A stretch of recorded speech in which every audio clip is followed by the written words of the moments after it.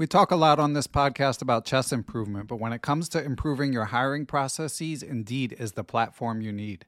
Indeed has over 350 million global monthly visitors, and it has a matching engine that helps you find quality work candidates fast.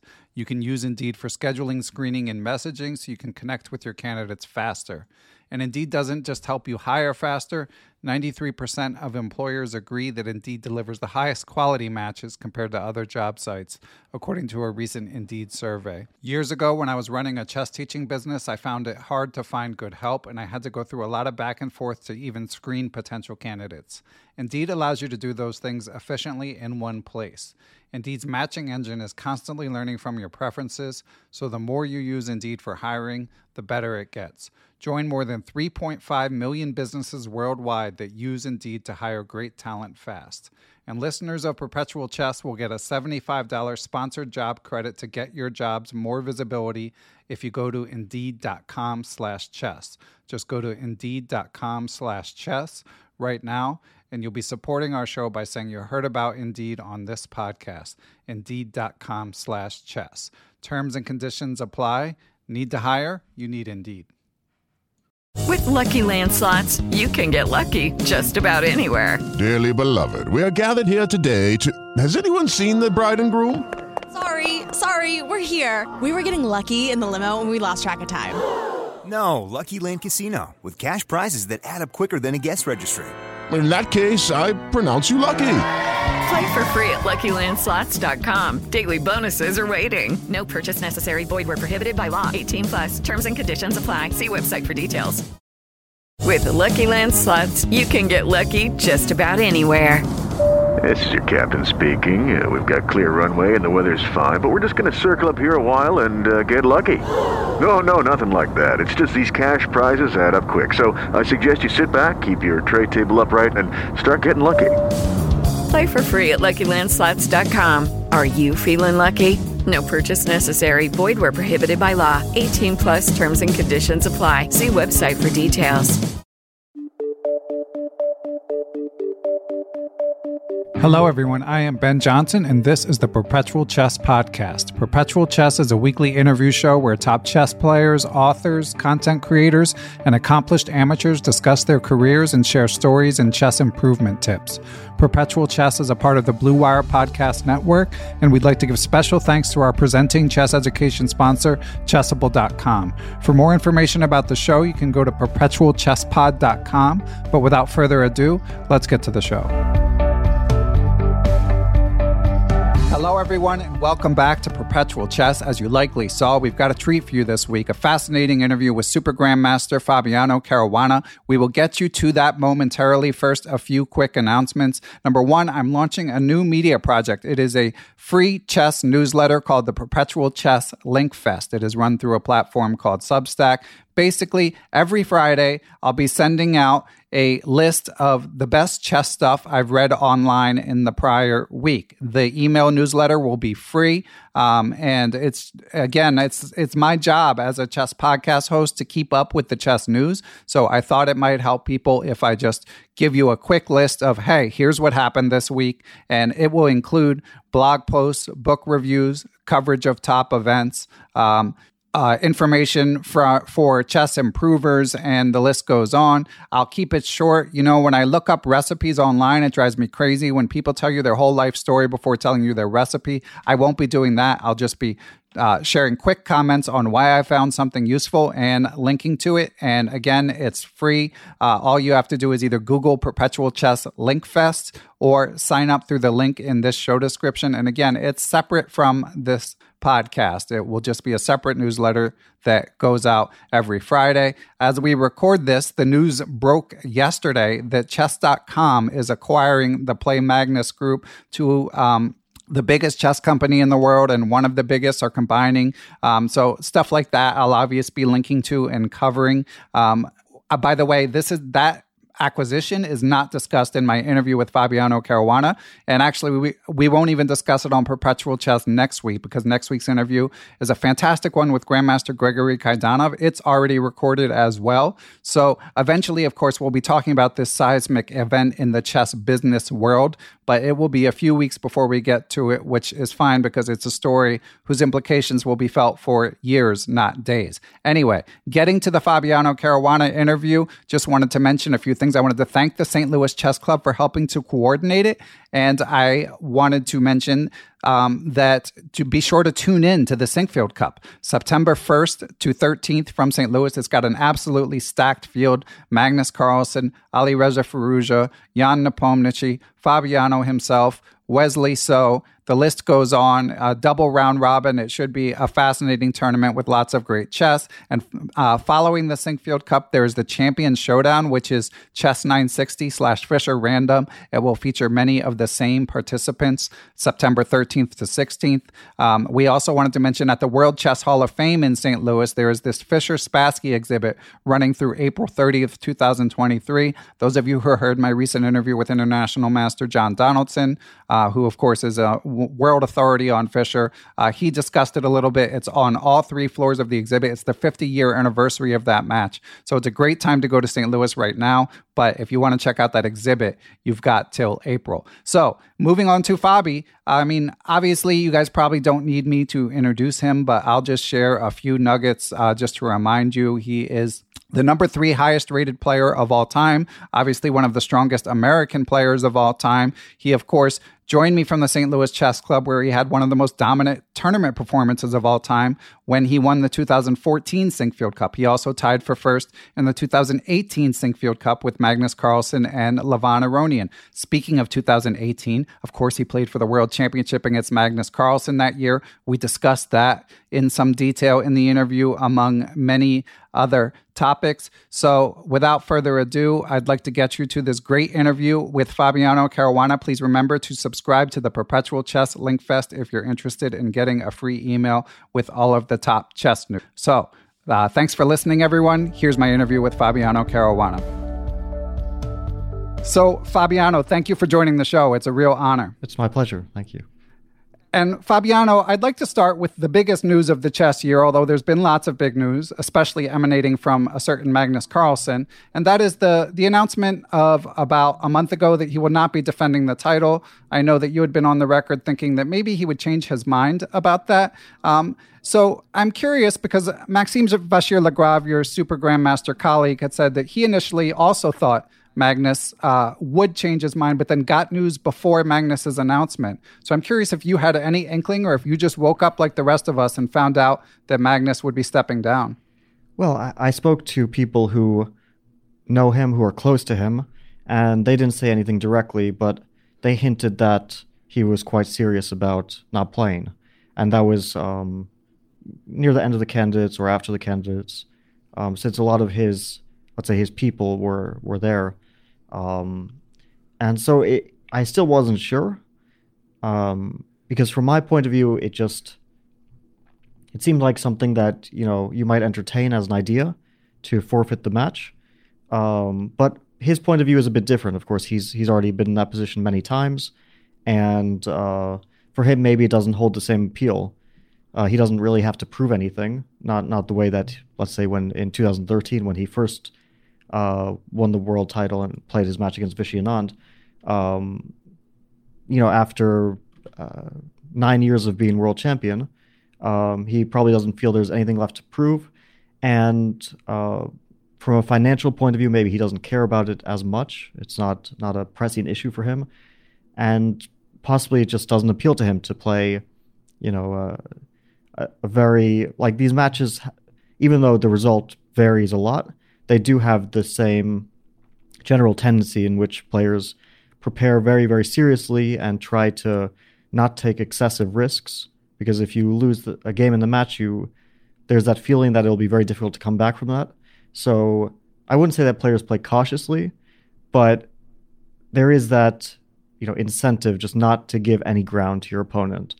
And that's what we saw, Jan's strategy, his opening strategy to play the Petrov, to play this extremely popular, but also one could say unambitious line for black of the Catalan, where you sacrifice a pawn, which, let's say, Hikaru is playing exclusively. I mean, these lines where you're trying to minimize the risk to yourself, but also, you don't get as many chances to win.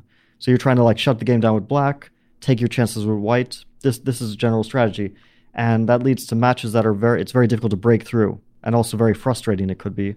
And so I understand why Magnus didn't find that so appealing, and it's possible his motivation level is not where it was years ago. I mean, I think that's also a natural thing when you've played chess for so long.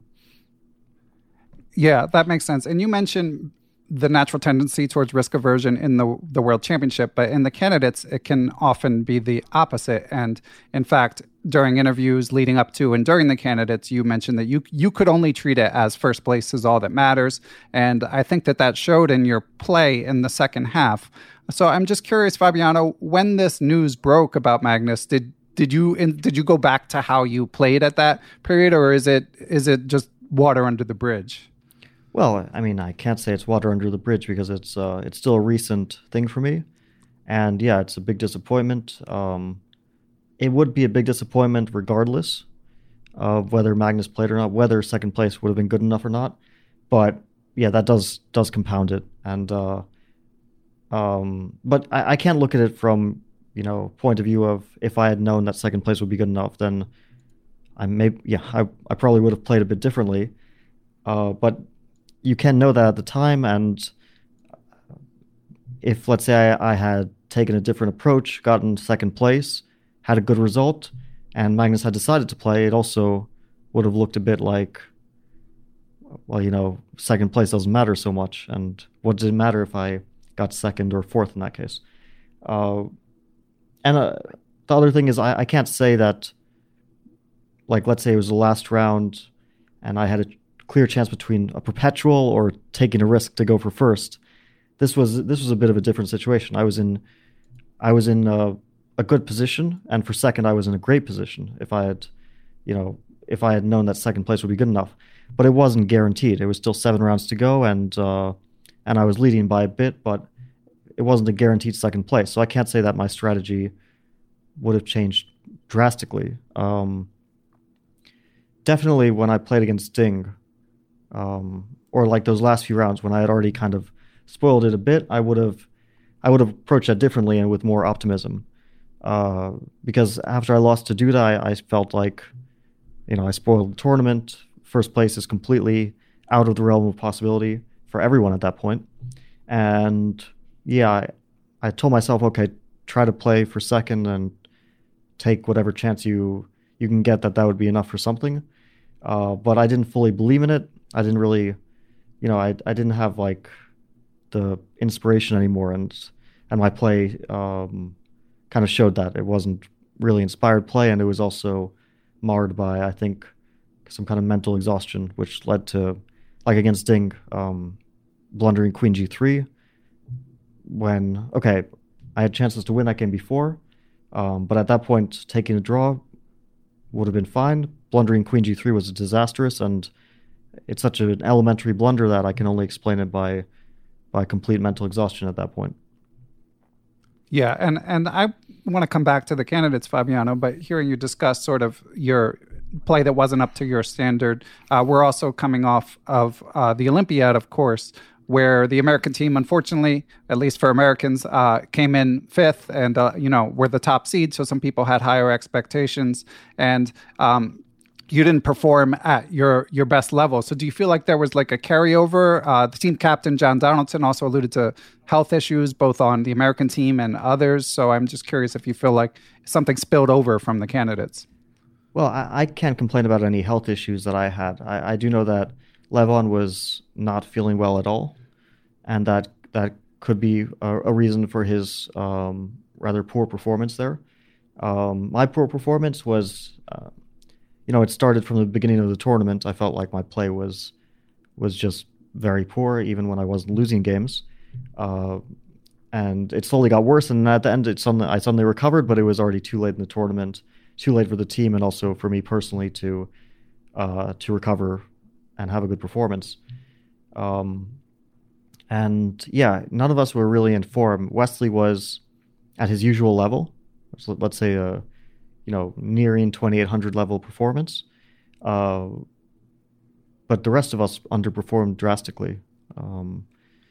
And we all had many weak moments. I mean, I definitely had some of the weakest and some of the most crucial losses against Uzbekistan, against Armenia, and against India. These were very, very costly losses for the team. As for why, I mean, yeah, I can't rule out that it might have been some sort of momentum from the candidates and general disappointment. But it's hard to say. You can only rationalize these things after the fact, but coming into it, you never know if you're going to have a good tournament or not. Sometimes you feel terrible and you have a great tournament. Like when I had my best tournament by performance, the Sinquefield Cup, I was extremely sick before that tournament. So it's not like there's ever any like clear rationalization for why sometimes you play well and sometimes you don't. That's interesting. And you did show better form in the second half, as you alluded to. Is that something where you can sort of start to feel the sort of fog dissipating? Or is it just like out of the blue, you suddenly feel like, okay, I'm playing a bit better. Things are going better than they had? Well, I think confidence is a big factor in chess. And once you play poorly, I think everyone loses their confidence to some degree. And wins, they inspire you. So for me, it really only took like one win against Magsudlu before I was feeling good. But for some reason, then I lost another game almost immediately after. Actually, I lost 2 games immediately after that. So at the end, I started to feel well, but who can say what would have happened if I had played a few more games? I could have also played badly. It's definitely not like I was in great form, but at least I ended on a solid note. My last 3 games were all pretty reasonable. The last game wasn't much of a game; it was a relatively quick draw. But at least from a team perspective, that I was also happy with. Okay, and you did prior to the last World Championship, you did an excellent interview with Peter Doggers of Chess.com discussing your World Championship. In it, you mentioned that you hadn't looked at the games much. I mean, obviously they left a mark. You still think about them, but you hadn't sat there and analyzed them. Is that something that generally you're constantly thinking about chess so you don't need to, or was that due to sort of the magnitude of the World Championship in particular? I'm wondering if you try to turn things around when you feel like things aren't going as well, such as in this recent Olympiad. Well, it was a really tough match, and it was a bit traumatic at the end for me personally. I think I got over that relatively well. I mean, I had quite a good run after 2018. I reached one of my highest ratings in early 2020. So I was still playing quite reasonably there, and I also tied for first in the Grand Swiss in 2019. So I had some pretty good personal successes around that period after the match, which I think is normal also because of the amount of work you put into a World Championship match that improves you as a chess player, and there's a tendency to play good chess after that, I think, for most people.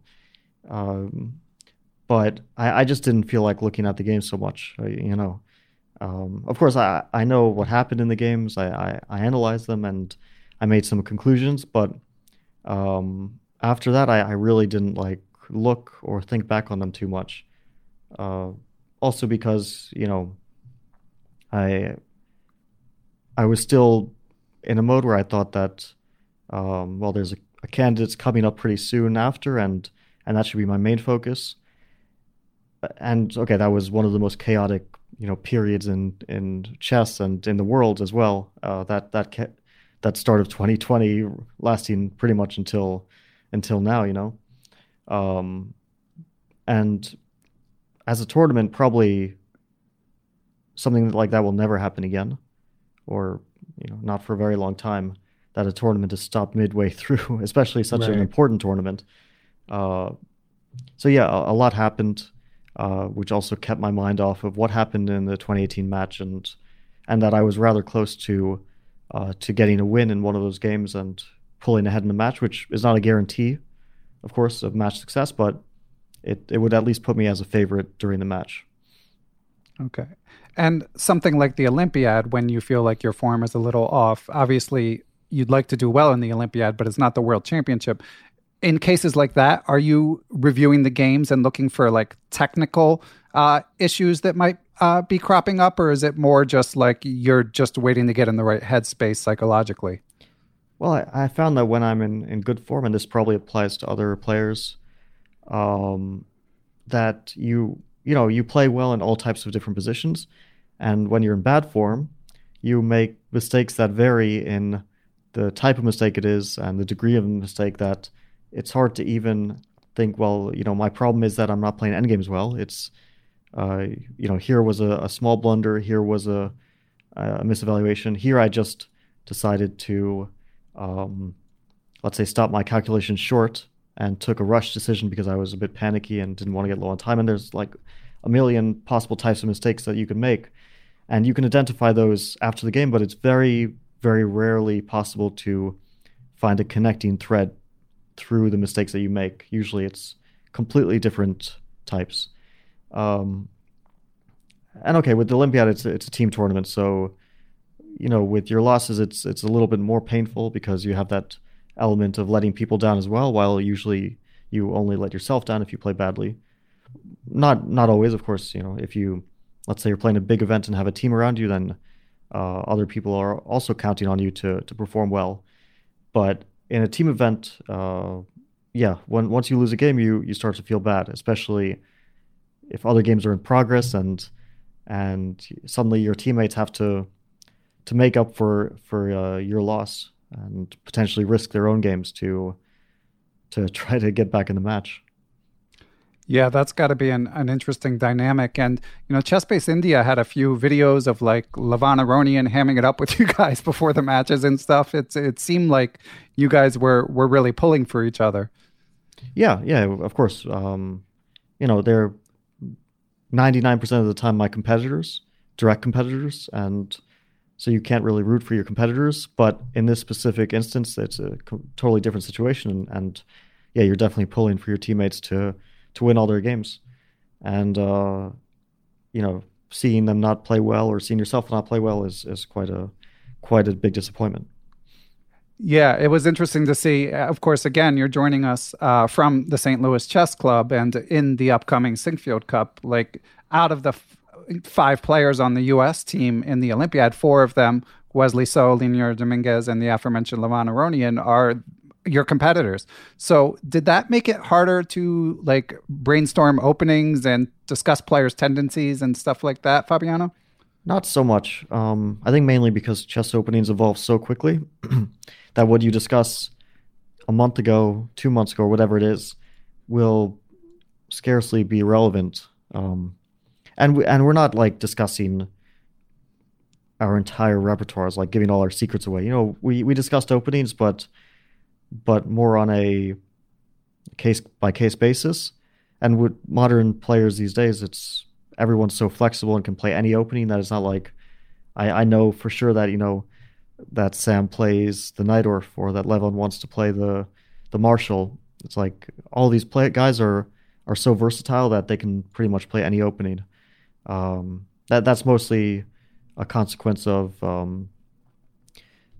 chess resources advancing so much, chess engines, databases, everything, the flow of information, and people are just trying to adapt to that. But yeah, all of the guys are playing in one of the upcoming events. The Rapid and Blitz also, Sam Shanklin is playing the Rapid and Blitz event. Everyone will play the U.S. Championship, of course, as far as I know. So yeah, I'm going to have to play against them very soon. Okay. And as an aside, do you know anything about Hikaru in particular, whether he'll be playing the U.S. Championship? I don't know about that. I don't know which events he's playing in, but the U.S. Championship field I haven't seen yet, although maybe it's already decided. But it might still be a bit up in the air. Listeners, we're going to take a quick break, and then we'll be right back with more from Grandmaster Fabiano Caruana. Perpetual Chess is brought to you by our presenting chess education sponsors, Chessable.com. Chessable, of course, utilizes spaced repetition to help you remember opening sequences and tactical patterns, and they have a huge catalog of excellent courses, and they're dropping new ones at a blistering rate. New courses include one by Grandmaster Maurice Ashley. There's the new course Grind Like a Grandmaster by Magnus Carlsen himself with his friend Grandmaster David Howell. And The Life and Games of Mikhail Tal, which is an absolute classic book, is now on Chessable. And the video is done by Ginger GM himself, Simon Williams. So be sure to go to Chessable.com. They also have tons of stuff that you can check out for free. So Chessable.com, check out what's new. Hello, it is Ryan, and I was on a flight the other day playing one of my favorite social spin slot games on ChumbaCasino.com. I looked over at the person sitting next to me, and you know what they were doing? They were also playing Chumba Casino. Coincidence? I think not. Everybody's loving having fun with it. Chumba Casino is home to hundreds of casino-style games that you can play for free anytime, anywhere, even at 30,000 feet. So sign up now at ChumbaCasino.com to claim your free welcome bonus. That's ChumbaCasino.com and live the Chumba life. No purchase necessary. VGW. Void where prohibited by law. See terms and conditions. 18+. Bringing it back to the Olympiad, of course, the dominant story from a chess perspective was the staggering results of grandmasters like Gukesh and Abdusattorov. And of course, these players are very young. So, Fabiano, we have a few questions from listeners who support the podcast. They're able to send in questions. And listeners, I'm sorry, we're not going to be able to get to all of them, but I did want to ask one from Stuart Katz, who was wondering if you felt like that presaged a sort of a dramatic shift in the chess world order, or is it just standard that top young players, they ascend at a stage like the Olympiad, as many have before Gukesh and Abdusattorov? Well, I think we're starting to see more momentum from these young guys. We've known them for a long time as talented players, but now they're starting to make more of a mark, and that'll probably continue to happen. We don't know which ones will become top players, which ones will become potential world champions or even world champions. But yeah, they're definitely starting to be able to compete with the best players in the world. So it's, there's players like Erigaisi, who I first heard of him not even a year ago when I was playing the Grand Swiss tournament, the qualification for the candidates. And then we had a big Blitz tournament afterwards, which was dedicated to the memory of Mikhail Tal. And I played this guy I'd never heard of named Erigaisi. And he was so incredibly strong in Blitz that it was like, how can you have not heard of someone and then they're so strong? And now everyone knows him. Of course, he's already 2,700 and he's played the top players and he's beaten top players and everything. And there's like too many names to list. He's just one example of one of the up and coming talents. But yeah, we'll slowly see some of these guys become the best players in the world. And do you think that this, obviously, computers and the acceleration of chess learning tools have contributed to this, faster engines, Chessable, et cetera, et cetera. Do you see this trend continuing to accelerate, or do you think we're maybe reaching like a steady state? No, I think we'll continue to see that. And I think that we'll continue to see chess players get better by generations. The same way that, like, you can't compare the players of my generation to the players of Capablanca's generation. Like, the level of skill is too massive, right? And we'll see that at some point that 30 years after my generation, we'll have players who will look at us like dinosaurs. We're playing this chess that it looks like the same way that we look at players from the 1880s. Maybe not to that degree, but for sure the chess understanding continues to develop, and I think that it still might slow down, because when I think about it, I can't say that like Magnus is at a level that was far and away better than, let's say, Kasparov, right? And still Gary can compete at a strong grandmaster level even after retiring for nearly 20 years now. So yeah, maybe the differences become a bit more incremental, but I've seen a difference in how young players play compared to players from my generation. A stylistic difference, maybe not so much a strength difference but at some point we might start to see that too. And a lot of it can be attributed to how strong engines are. It's I think the main revolution, and there have been some, but the main revolution started in end of 2017 when Google invested in first AlphaGo and then AlphaZero for chess, and then we started using the Leela engine, which was a very strange engine to use because it would sometimes, in normal positions, outplay Stockfish. It would just, like, Stockfish would evaluate a position as better for one side. Leela would say that's completely incorrect. And then slowly over analysis, we'd realize that Leela is correct. And then sometimes Leela would be unable to win up a rook in an endgame because of just the way that type of chess engine works. Or it would blunder mate in 3. This was like a common occurrence in the early days of Leela. So now, of course, all these like things are smoothed out now, and Leela is super strong. And Stockfish has incorporated the way that Leela learns chess, teaches itself chess in a way, and so these engines just keep getting better and better. But we started using Leela to analyze in 2018 before the match, and I just remember the guys I was working with. It was like their eyes would light up. It was like a revelation to them. They would like start to outplay Stockfish in like certain structures that Leela just understands better, and entire like opening positions, we just had like a different outlook on them like overnight, and it was quite remarkable.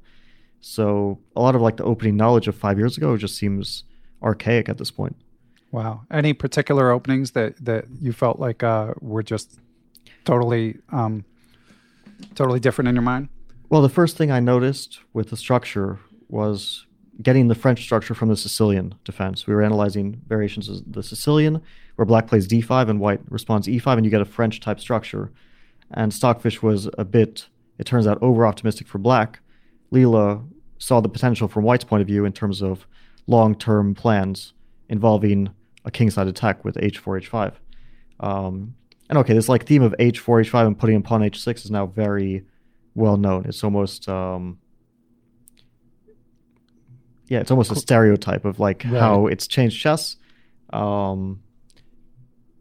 was even talking about this recently. Okay, like third move h4 in the Grudenfeld, d4, knight f6, c4, g6, h4, arising as like the main challenge to entire opening complex. The Grudenfeld is one of the biggest opening developments for sure. And one of the most remarkable examples I remember was from a variation of the Nimzo with f3, where white basically sacrifices the entire queenside in an endgame, just all the queenside pawns, puts a pawn on h6, and then puts a bishop on g7 and just keeps it there with black's king kind of trapped, not in danger, not in any immediate danger, but sort of trapped on g8, and then slowly tries to take control of dark squares in the center and on the king side, and searches for some very obscure long-term compensation. These are just like off the top of my head some examples of really unusual ways that neural net engines approach chess. And when you allude to the stylistic differences of the younger generation, do you see the influence of neural networks, or are you alluding to something else? I think more so just a very concrete approach to chess without any preconceptions or biases, just purely calculation. It seems like a lot of players approach things that way.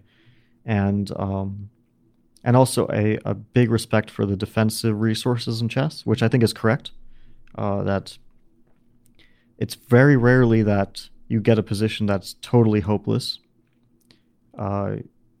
There's, in most cases, maybe practically, but also from an objective point of view, most positions, a lot of ways to continue putting up resistance. So those are two things. Like, players are very good defensively. They rarely give up hope these days.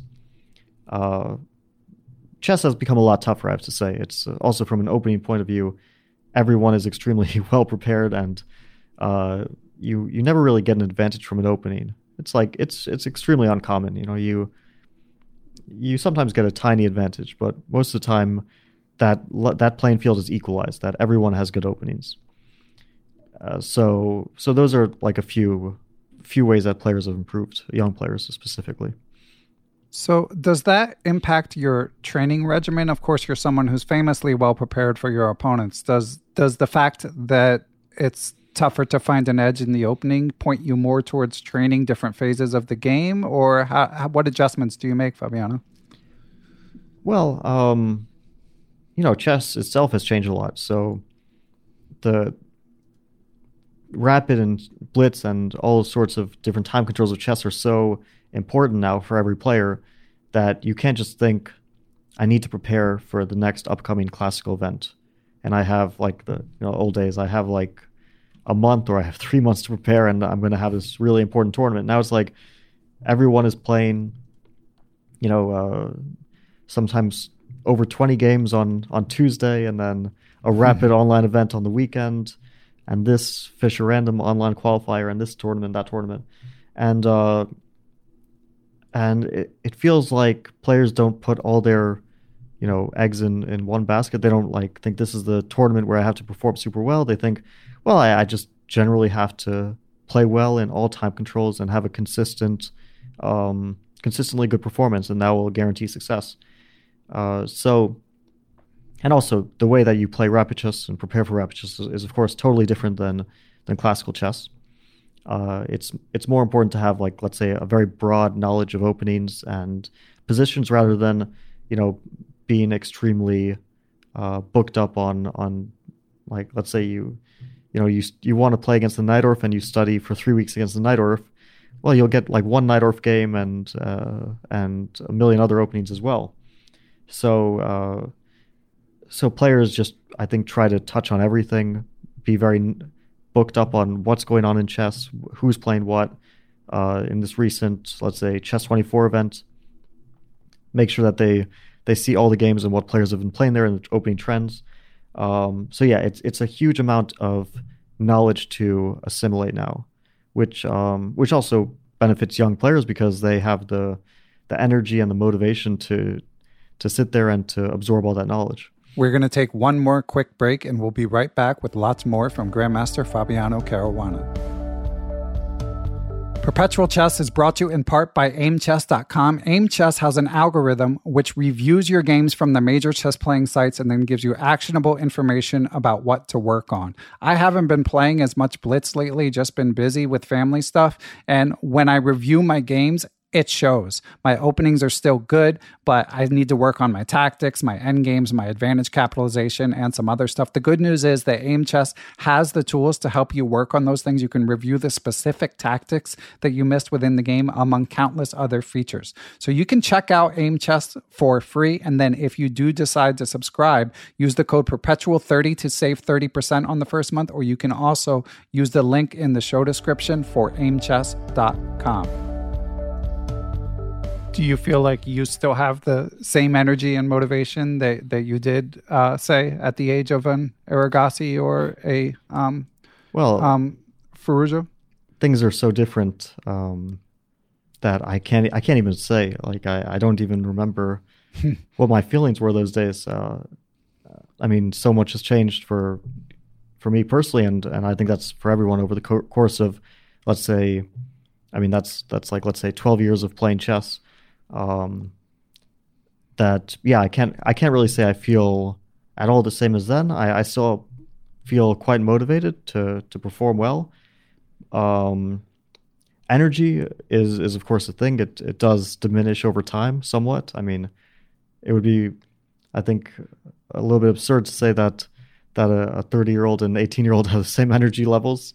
But on the other hand, after playing at a high level for many years, you do have other advantages, including, I think, the advantage of experience. It is something. It's not an insignificant thing to have been exposed to all sorts of different things in chess, all sorts of different situations in tournaments, and to know yourself quite well psychologically, personally, while younger players are still trying to find the ropes on that.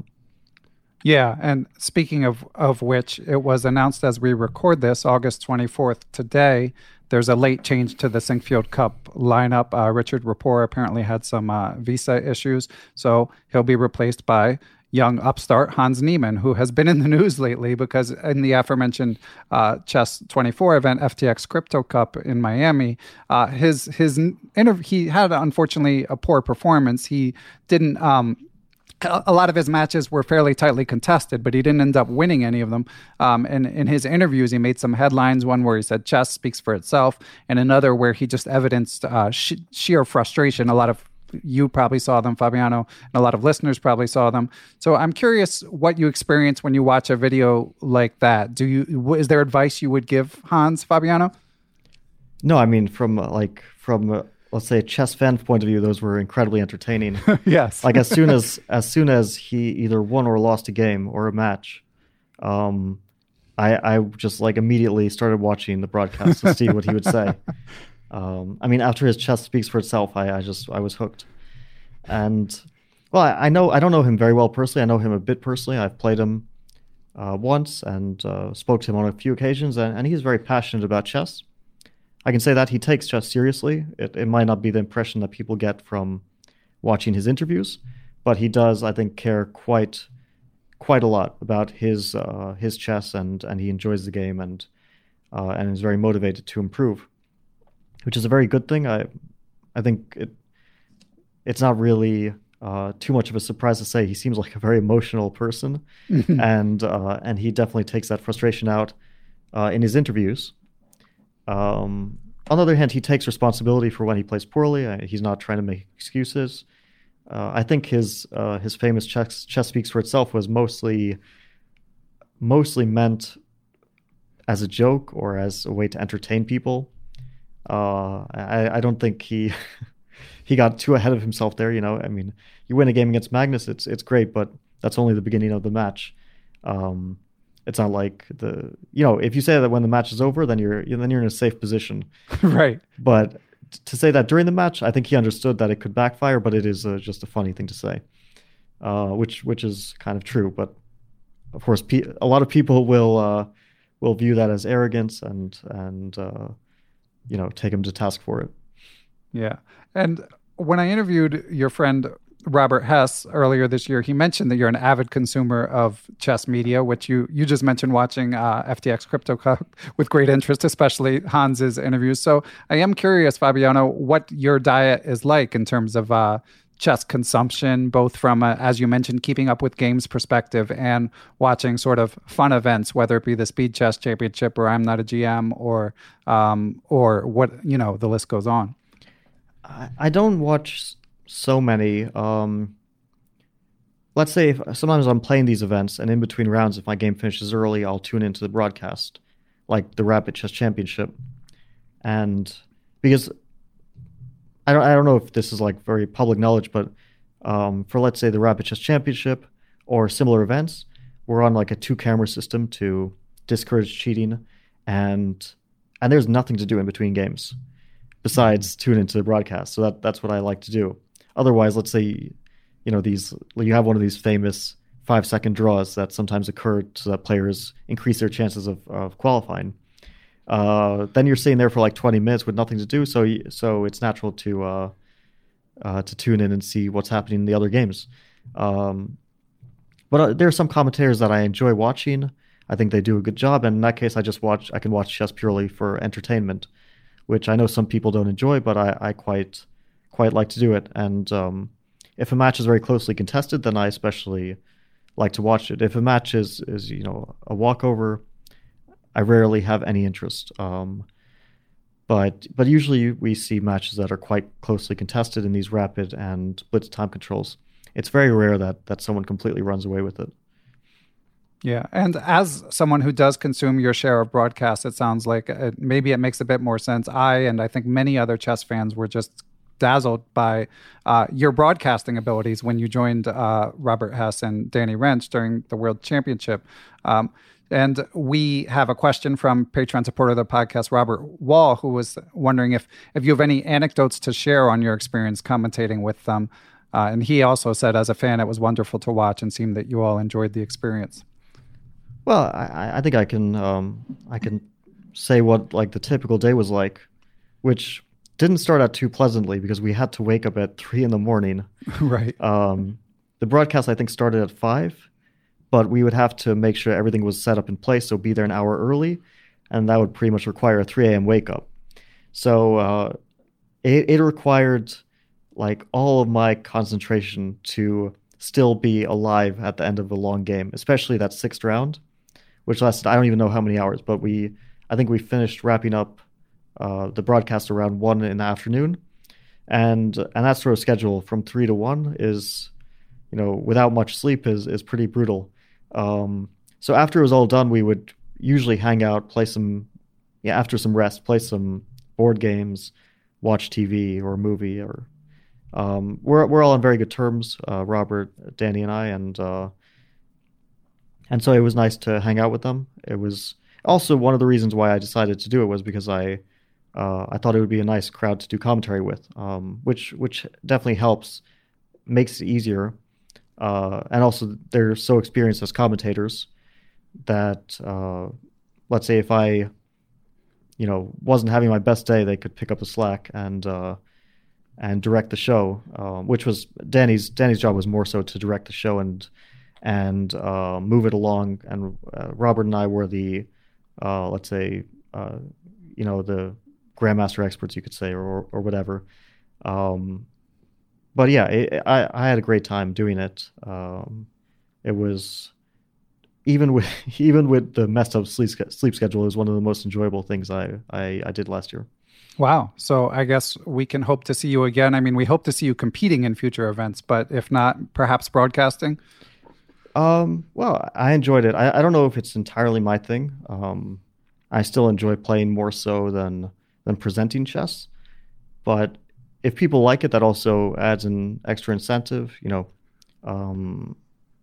because of course, you're sort of proud when you do something that people are enjoying and that you make a good final product.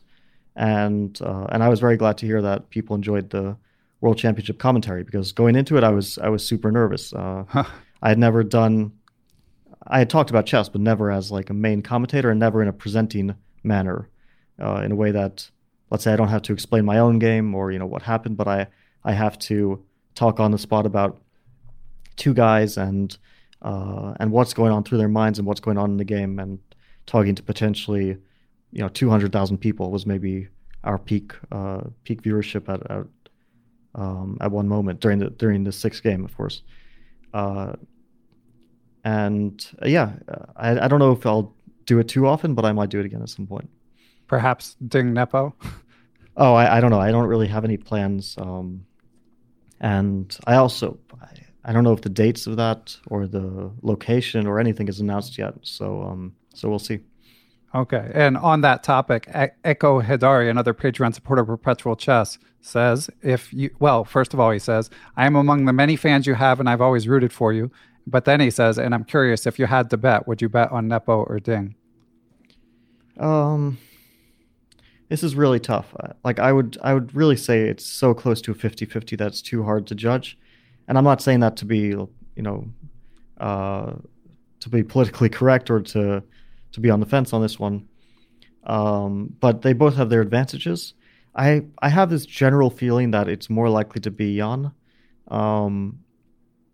One is like not at all based on any logic, but just the fact that he actually won the candidates and he's going into the match like fully deserving as a participant. And Ding, of course, he's a very deserving player, but he didn't win the candidates, and it was pretty much an accident that he wound up there in the match. That sort of makes me lean a bit more on Nepo. As players, they're both great and pretty much equivalent players. Not in their style, but in their let's say strength or their potential. The other thing is that I don't know if Ding has the best, like the most organized team. While Nepo, he's already had a team for the match, for the last candidates. that he's worked with consistently, and it's good to have a team around you that inspires you, and also that in the event of difficult situations can provide comfort and help, which definitely will be needed during a World Championship match. Then again, once you qualify for a match, you build that team quickly, and I'm sure Ding will do that, and it'll be hard to say. If I was forced to bet on one with equal odds, I would bet on Jan, but I think it would be a close call. Okay, yeah, that makes sense. And Ding did mention in an interview with Tarjei Svensson, Tarjei called him the day the Magnus news came out, and he exuded joy about the potential of putting together a team. But I get what you're saying, because the signals, like China hasn't been as supportive of chess recently, at least from the outside looking in, as one might think. And Fabiano, on the topic of Nepo, do you feel like his performance in the candidates, to me as a fan, was just super impressive, very clinical?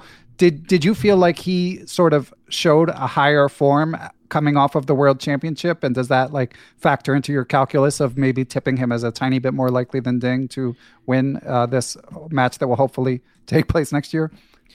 Well, I don't know, because it's so many circumstances are behind these things when it comes to form, that he after the match, when he played his next classical event, it was the Grand Chess Tour in Romania, and he looked disinterested and kind of apathetic towards the games, and it didn't look like he was in great shape at all. And of course, that could have been because he was just focused on the candidates, but it's hard to say. Of course, things just got rolling for him so quickly in the candidates, and he's a player who thrives on confidence, that everything started working together perfectly. But there's a few moments in the candidates where things could have changed just slightly, and it might have been a different struggle for him. I think, when Hikaru had that huge advantage in their game, and was very close to winning that game, that was one of the turning points. Having a good start, beating Ding in the first round of black is an incredible start, and in the second round he had a very shaky position against me, and drawing that game. So yeah, you never know if these things change slightly. I could also say the same thing about when I played the candidates in 2018, that there were a bunch of moments when things could have changed differently, and then you have a different tournament. Like in the second round in that candidates, I was losing against Ding, objectively losing, not even worse, but basically he was ready to put me away, and I escaped that, and then you have a different tournament. So of course he was in good shape, and he played like the best candidates, I think, at least in this this century, the best candidates performance, that is. So not to take anything away from him, but chess tournaments are like this. You change one thing, and things could, everything could change. Yeah, that's a fair point. And on the topic of the World Championship, I think, with Magnus declining to defend his title, there's been more conversation about potential changes to the format. Again, MVL sort of seems open to it, but I'm curious if you seem more like a classicist. Is that a fair assessment? Do you like the current format the way it is, or would you be open to an incorporation of some faster chess into it?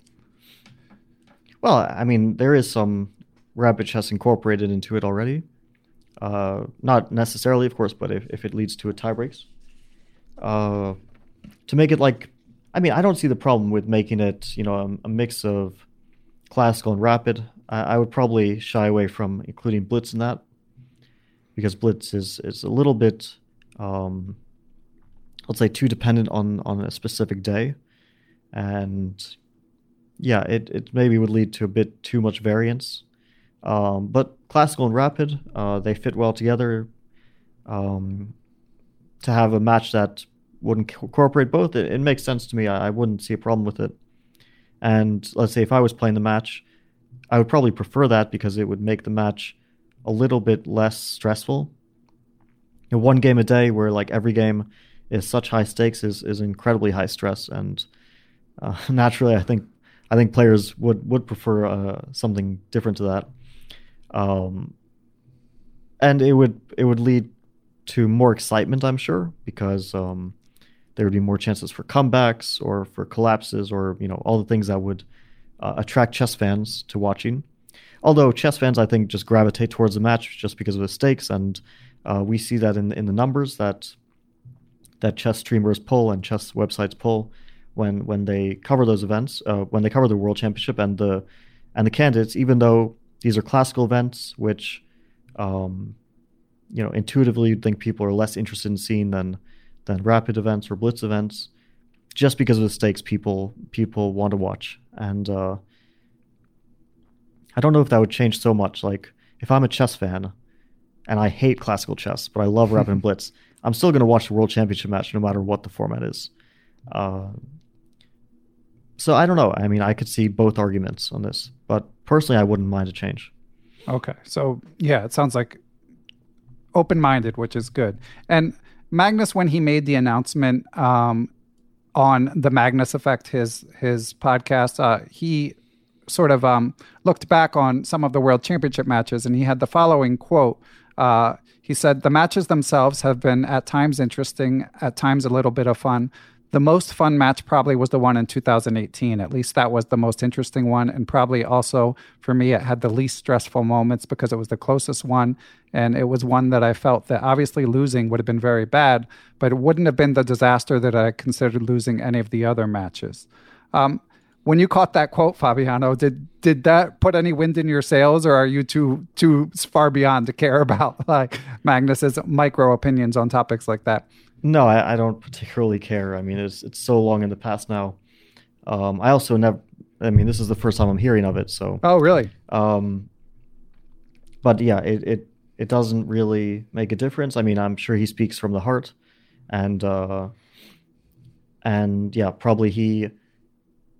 I mean, relatively, of course, he would have hated to lose that match, but like losing the first would be heartbreaking because that's your first chance to make the world title, and after you win it, it feels like you already kind of made it, and the less ones have a little bit less riding on it, and probably at that point in his career, having won 3 matches against Vichy twice, against Sergei in 2016, he probably felt like.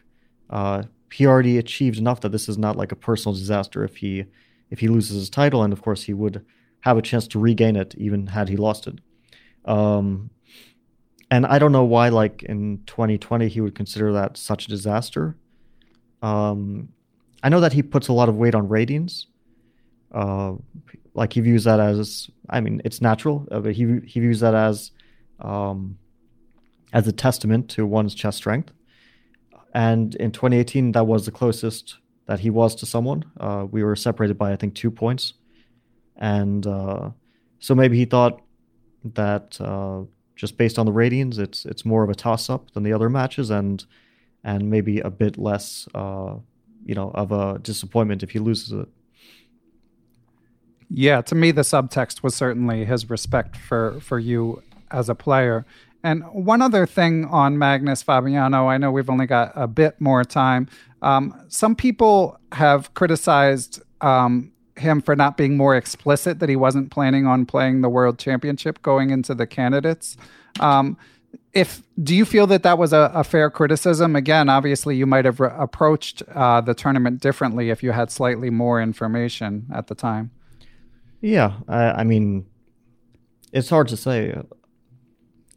Should he, if I were in his position, I would have either said that after the fact, said I don't want to play after the candidates is over, or I would have just said it explicitly before, although even that, I feel like it encourages players to play for second, which makes the tournament a little bit weird. The way he did it, of course, nobody really knew, so I think that it didn't change the way players approached the tournament until the very end, when it was clear second place. Nobody could fight for first after a certain point in the tournament. I think by, let's say, round 11, that was pretty clear that Nepo is winning this tournament. And then, of course, Hikaru and Ding were very clearly vying for that second place. They both felt that it gave them at least some chance. which they didn't really have any hope earlier in the tournament. So of course they naturally jumped on this opportunity. And well, for me, I was already at that point of disappointment that it was like I couldn't really readjust to the possibility that maybe second would count for something. But I mean, I can't say it's unethical, but I would have done it differently. I would have either waited until after the candidates or just explicitly said before. That he singled out Firouzja is a little bit weird to me. I don't really understand the logic there. Maybe for him it makes sense, but there are other players in the candidates who would be new challenge for him. Let's say Duda, he hasn't played in a match. And Duda also beat him in a match in the World Cup, so that is, certainly not a walkover or an easy match for him. Just because Firouzja is 4 years younger than Duda, or 5 years younger than Richie, or whatever it is. I'm not sure the exact differences, but I mean, this is like a very arbitrary criteria to base playing a match on. Yeah, it makes sense. I mean, it's possible that he himself wishes he handled it differently, because it does seem like they decided to make the announcement early-ish so that at least we can move forward from here. But yeah, certainly it was confusing as a fan as well. So Fabiano, I know you've got to go. So from our many Patreon sub questions, I'm just picking one more. And this one is from Evan Rosenberg. Thanks for supporting Perpetual Chess, Evan. And Evan asks, how did your experience growing up immersed in the New York City chess scene shape your philosophy, style, and overall passion for chess? Was there anything unique to NYC that you can attribute your success to? Do you think you still would have risen to the pinnacle of professional chess if you had grown up outside the city? And Evan says he's proud to count himself among your many early casualties and wishes you continued success in chess and your future endeavors. Oh, well, thank you, Evan, for that. That's, it's interesting. I've thought about it because the U.S. chess scene is very, very unique. And I don't know if it's necessarily the New York chess scene or just the general way that when I was a kid, U.S. chess was, which was a lot of rapid chess, a lot of tournaments, open tournaments with multiple games a day, where you had to win a lot to guarantee success. And I'm sure that shaped my style. Made me a bit of a gambler, and also a little bit I had trouble at times not playing for a win, and that.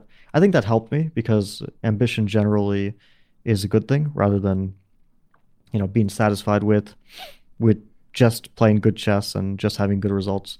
But I was always driven by that very high level of ambition, sometimes very unrealistic levels as well, which also led to a lot of disappointments. But I think overall it was good. When I was a teenager, it definitely pushed me above, let's say, my strength. I would sometimes outperform, and that would give me confidence. And sometimes I would have huge setbacks, terrible tournaments. That was also very common for me. But luckily, those didn't affect me too much psychologically negatively, and so I was able to make that progress and never get stuck at one point, which I think is very good for a young player. And yeah, I was grateful for the fact that I grew up playing chess in the U.S. because I think overall it was a benefit for me. And I got to see those two different sides, playing the types of U.S. tournaments and then playing tournaments in Europe, which was a totally different transition. Coaches, of course, at the time said, this is exactly what you need. This is important. You're playing one game a day. You're preparing for your games. You know your opponent beforehand. But I think it's good to be exposed to both of those things. Yeah, well, it certainly worked out for you, and as they say, if you can make it there, you can make it anywhere. Although in chess, I think the opposite might be true, as Evan is alluding to. But anyway, Fabiano, we know that you are incredibly busy, so just want to thank you for taking the time. Obviously, we're excited to see the Sinquefield Cup, and look forward to that and the rest of your busy chess schedule in these coming weeks and months. Thank you very much for having me.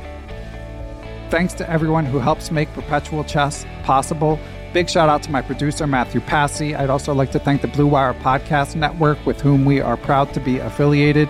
Be sure to follow us on social media, Beneficial One on Twitter, Perpetual Chess on Instagram, or you can join the Perpetual Chess Facebook group.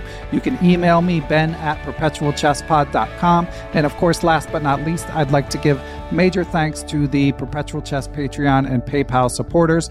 Those who choose to join that community based on their level of support can do things like submit questions for guests of the show, have access to live Zoom Q&A lectures with grandmasters who often have appeared on the show, going over chess games, answering questions, stuff like that. And you can even get access to ad-free Perpetual Chess if that's your preference. So, but most of all, thanks to everyone for listening, and we will catch you all on the next episode.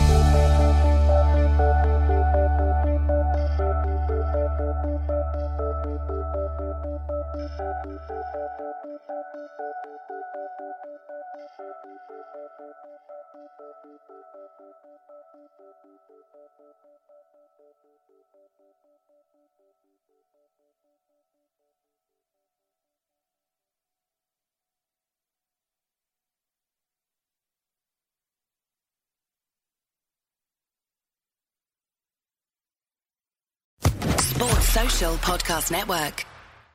Hey guys, it is Ryan. I'm not sure if you know this about me, but I'm a bit of a fun fanatic when I can. I like to work, but I like fun too. It's a thing. And now the truth is out there. I can tell you about my favorite place to have fun. Chumba Casino. They have hundreds of social casino style games to choose from with new games released each week. You can play for free anytime, anywhere. And each day brings a new chance to collect daily bonuses. So join me in the fun. Sign up now at ChumbaCasino.com. No purchase necessary. VGW Group. Void where prohibited by law. See terms and conditions. 18+.